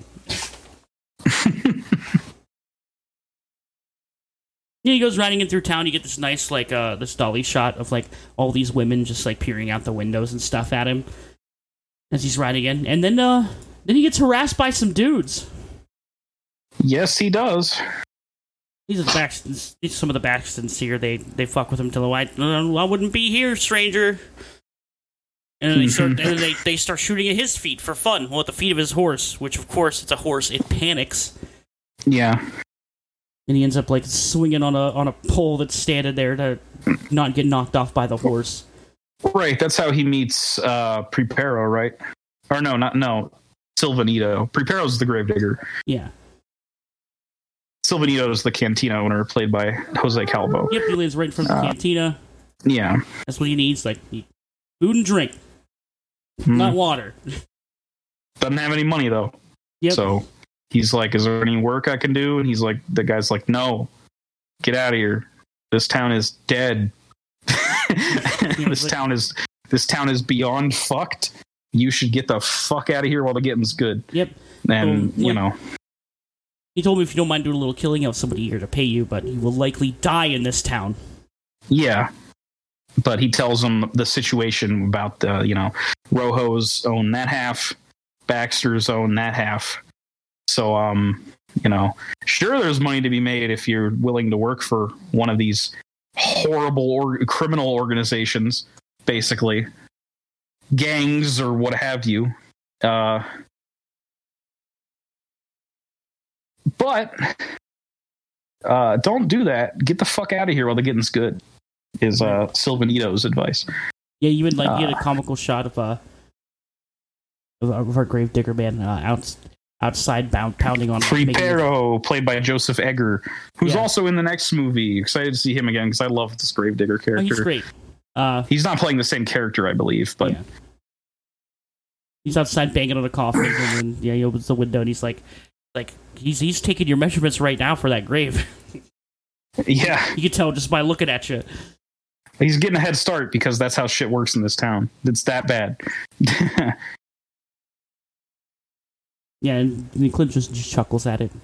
And he goes up onto the balcony, and then we get our exposition dump here, where we have two sides here. They are one sells guns, the other sells liquor. What a great combination!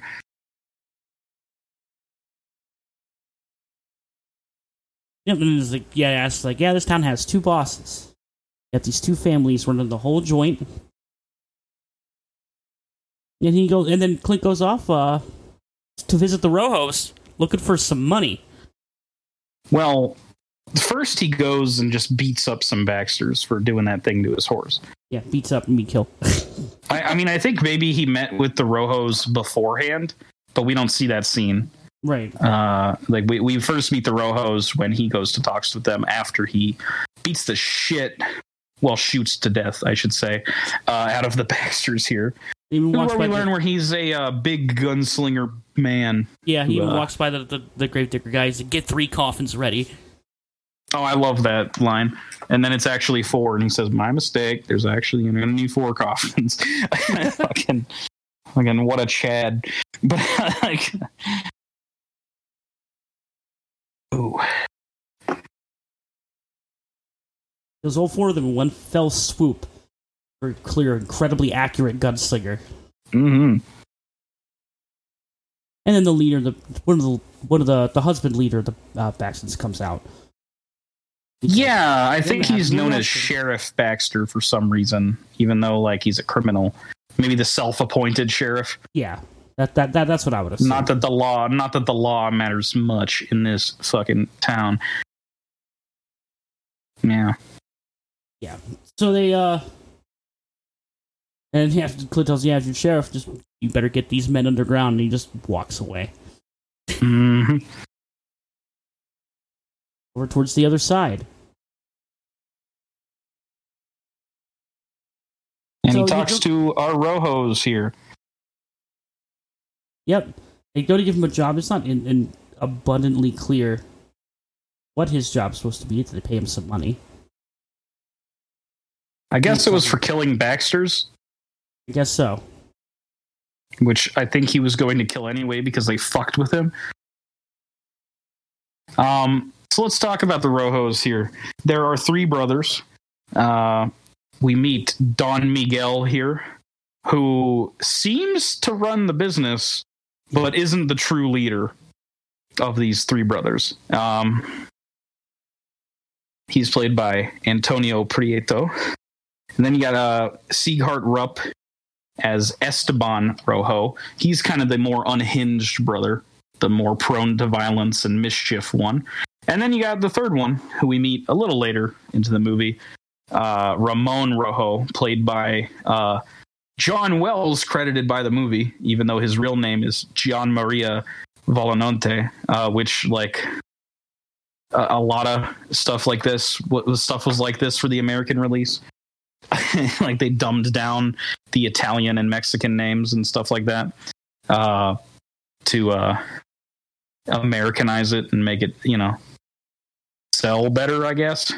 Yes. If his name's John Wells, this won't look foreign to them fucking Americans, I guess, was the idea. Oh, man. I'm glad we've come a little farther.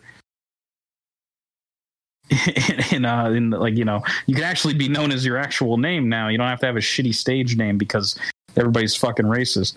That's good. That's good. Progress, Jusby. A little bit. Yep. So he gets shown to his room where he's staying with the Rojo. Mm-hmm. Passes by Marisol again. You get like a very similar shot of him giving her the faint smile, and she just walks away from him. Yeah. An indication. It seems like she just doesn't want to be here, and you find out why very soon. Uh-huh. But he gets situated in his room, and then you have 2 of the brothers talking. And Esteban's kind of like, we should just fucking kill this guy. Yeah, he's like, he's too good of a shot. Seems scary. This gringo, Yeah. He said, well, we should just shoot him in the back. And yeah, it's like, what if you miss slightly? And the Yankees so quick on the draw. Mm-hmm. Can't do that. Yeah, can't fuck with Clint. He's badass, man. And then it pans out, and he was been there the whole time. Yeah, he was spying on him, talking shit, and he's like, yeah, I'm gonna get out of here later. Yeah, he just pieces the heck out. Mm-hmm. And then we have the military coming into town. Oh yeah, this is the thing. Yes. Or like the Union? I can't really tell. I thought it was like Union soldiers, like during Civil War. But maybe not. I thought they were wearing blue uniforms, but I guess that could be the case anyway. They're wearing beige uniforms. Oh, okay, never mind. I'm misremembering, sorry.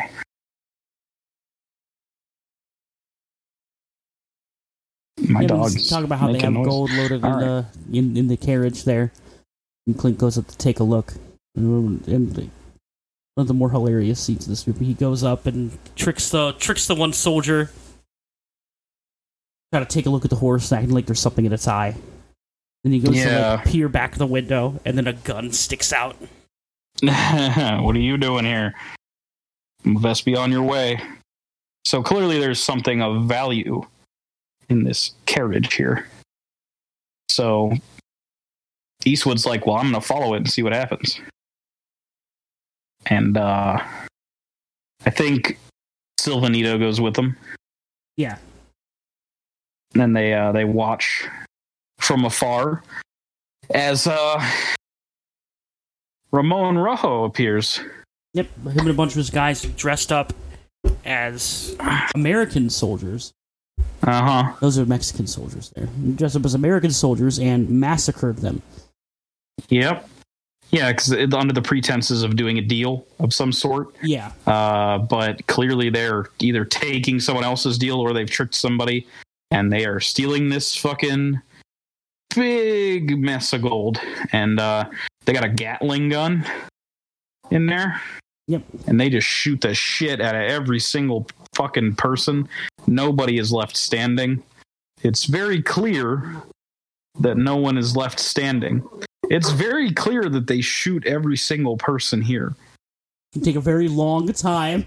It's very clear that they kill every person. I'm emphasizing this for a reason, Justin. It is very clear as they shoot every single person with a Gatling gun that every person is dead. I'm not emphasizing this for any later plot reason at all. Everyone here is dead. To make no mistake. And yeah, we get like a show off of Ramon's prowess with a rifle. Yeah. As he shoots a guy who's running away from a far distance. So he's a sharpshooter with a rifle. Whereas Clint's character is a pistol guy. Yeah. So he meets back up with the Rojos, talks to them. And then he sets up a plan here. The Rojos set up a plan here to feign wanting peace. With the Baxters. With the Baxters. And say, we don't need use for your services anymore, Clint. We're done with all this. He gives some of the money back. He's like, I spent some of it. He's like, I spent some of it. I don't like taking money I don't earn. Right. Yeah. So he makes a plan here. He goes back to the battleground with Silvanito and a couple coffins that he borrows from Preparo. And he just takes a couple bodies with him and takes them to a grave at the cemetery and leans them up. And Silvanito doesn't like his plan here. He's very put off by it and is like, why are you moving dead people around? This is fucked up, dude. It's a disrespect of the dead. I don't want anything to do with this. And he just fucks off. So we don't really find out until much later when Eastwood tips off both the Rojos and the Baxters as to a location to go to, which is this cemetery with these soldiers at it. I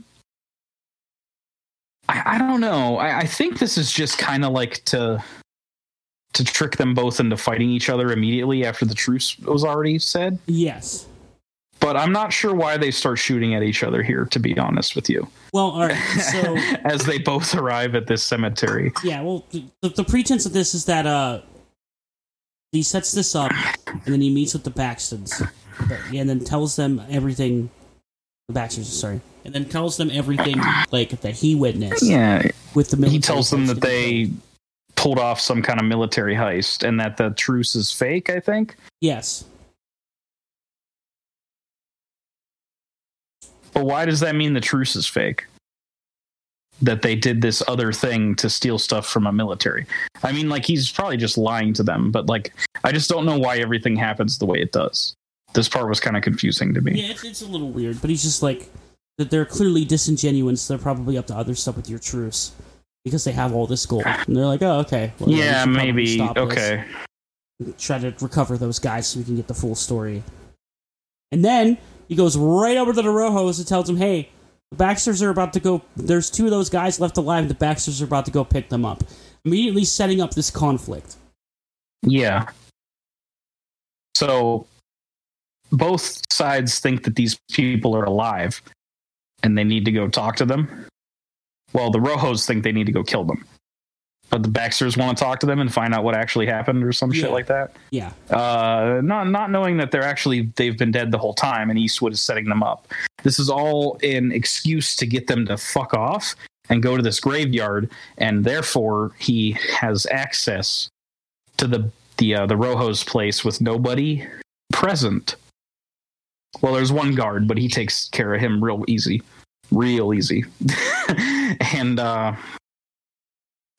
Eastwood pokes around while in the wine room. He's banging barrels with the butt of his gun, trying to see which one sounds like it has something in it, I guess.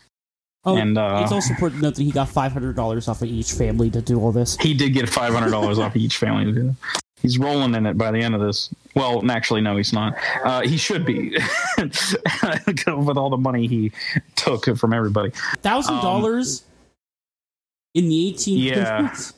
There's a lot of fucking money. Mm-hmm. So, he finds the gold. Yep. And he's about to get away with it when someone comes into the wine room. And he doesn't take any chance. He knocks him out real quick and oops. That's Marisol. Yep.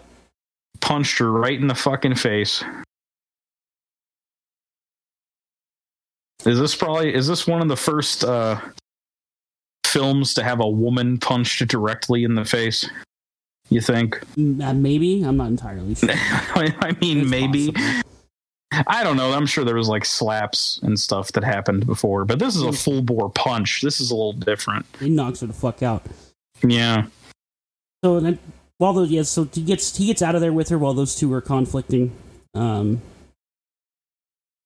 Yeah, this kind of plays into his plans even more, even though this wasn't intended, because now he's going to trick the Rojos into thinking that the Baxters came and kidnapped somebody while he was out and about. While they were out and about. Their estate. Yeah. And now this helps the Baxters out because the Rojos get a hostage of one of the Baxters gang, and this enables them to switch hostages. Which they do in the middle of the daytime the next day. Yep.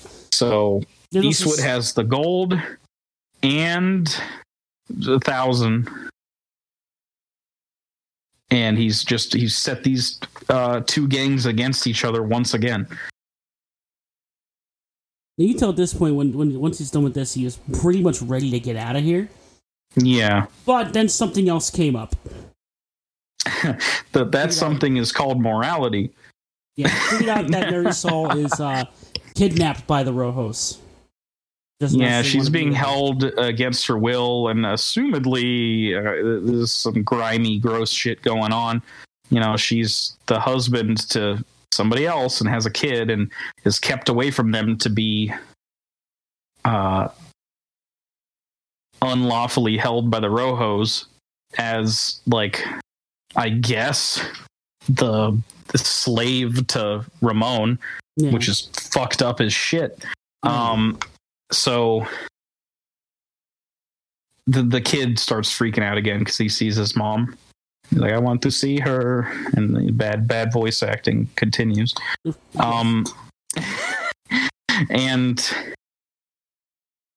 But she eventually goes back to Ramon because it's just going to result in a lot of trouble.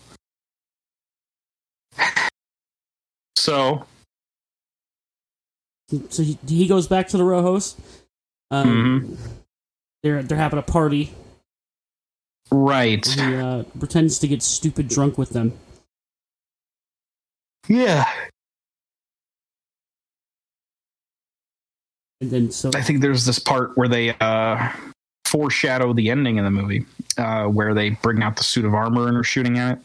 Yeah. You see him shooting the hell out of it. Mm-hmm. Yeah, Ramon loves shooting that suit of armor. Oh boy. Mm-hmm. And yeah, he's pretending to get drunk so that he can wake up after they drop him off deep into the dead of night when everybody else is asleep. And he uses this opportunity to sneak Marisol out again. Except this time she knows about it, I guess.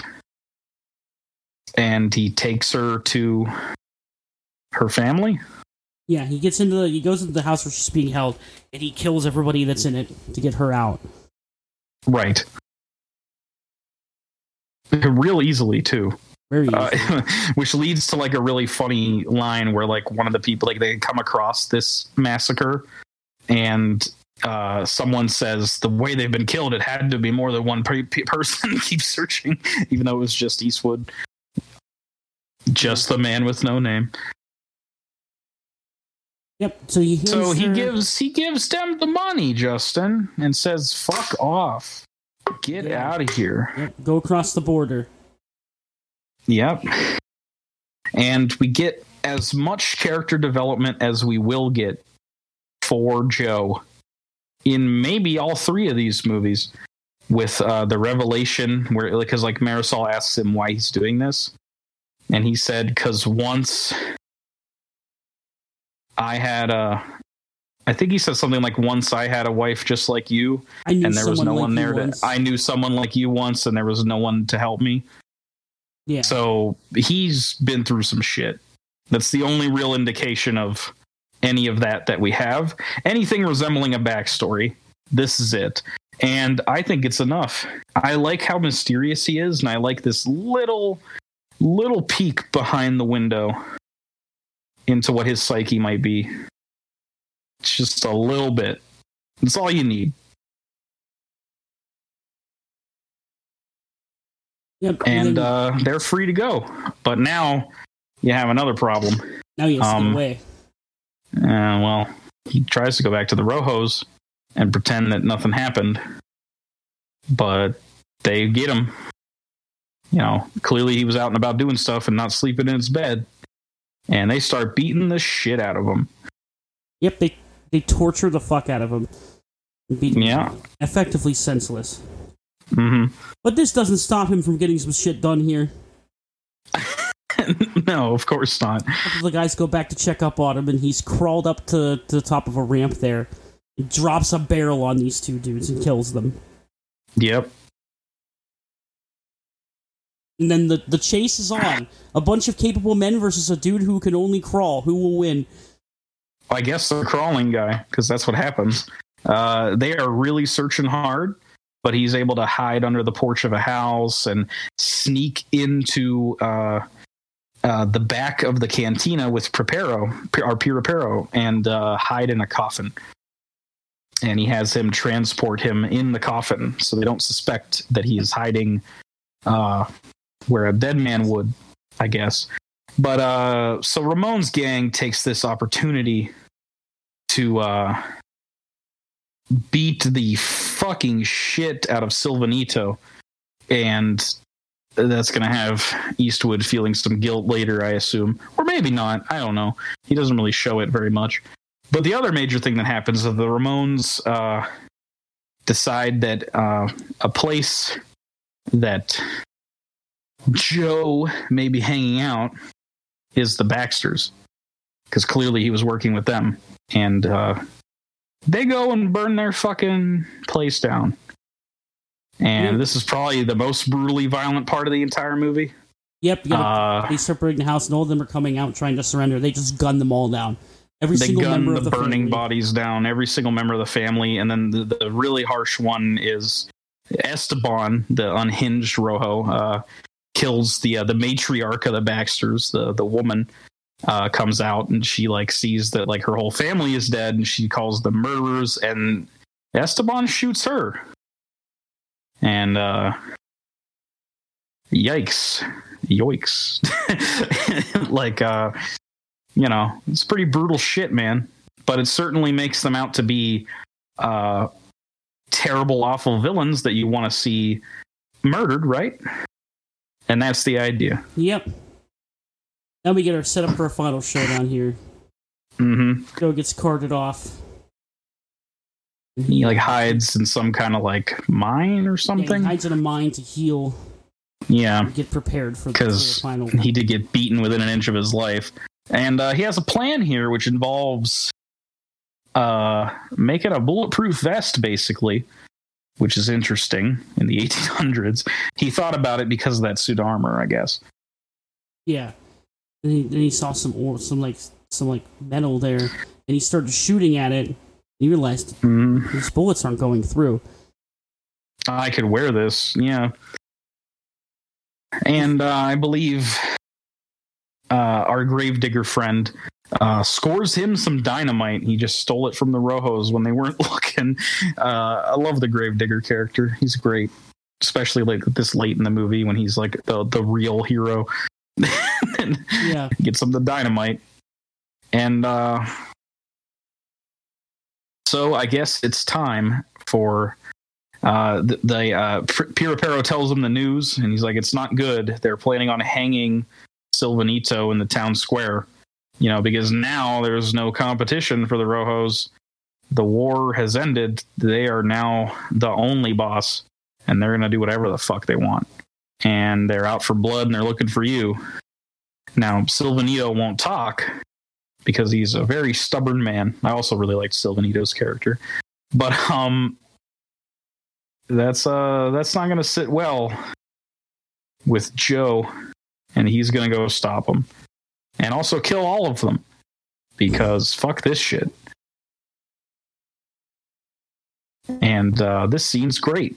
The climax of the movie, he's he gets shot at like 80 times, which, like, I guess realistically, getting shot, even though you're wearing this metal, it would probably at least take the wind out of you.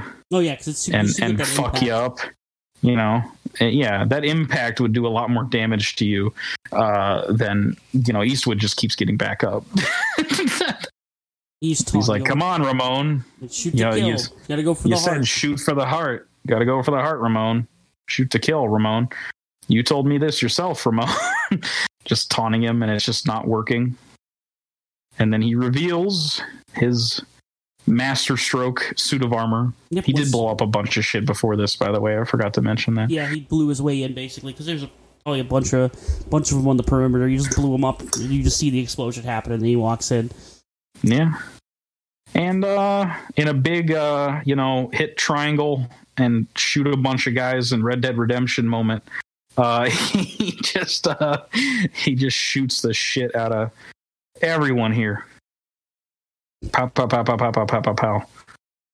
Got him. He leaves Ramon alive.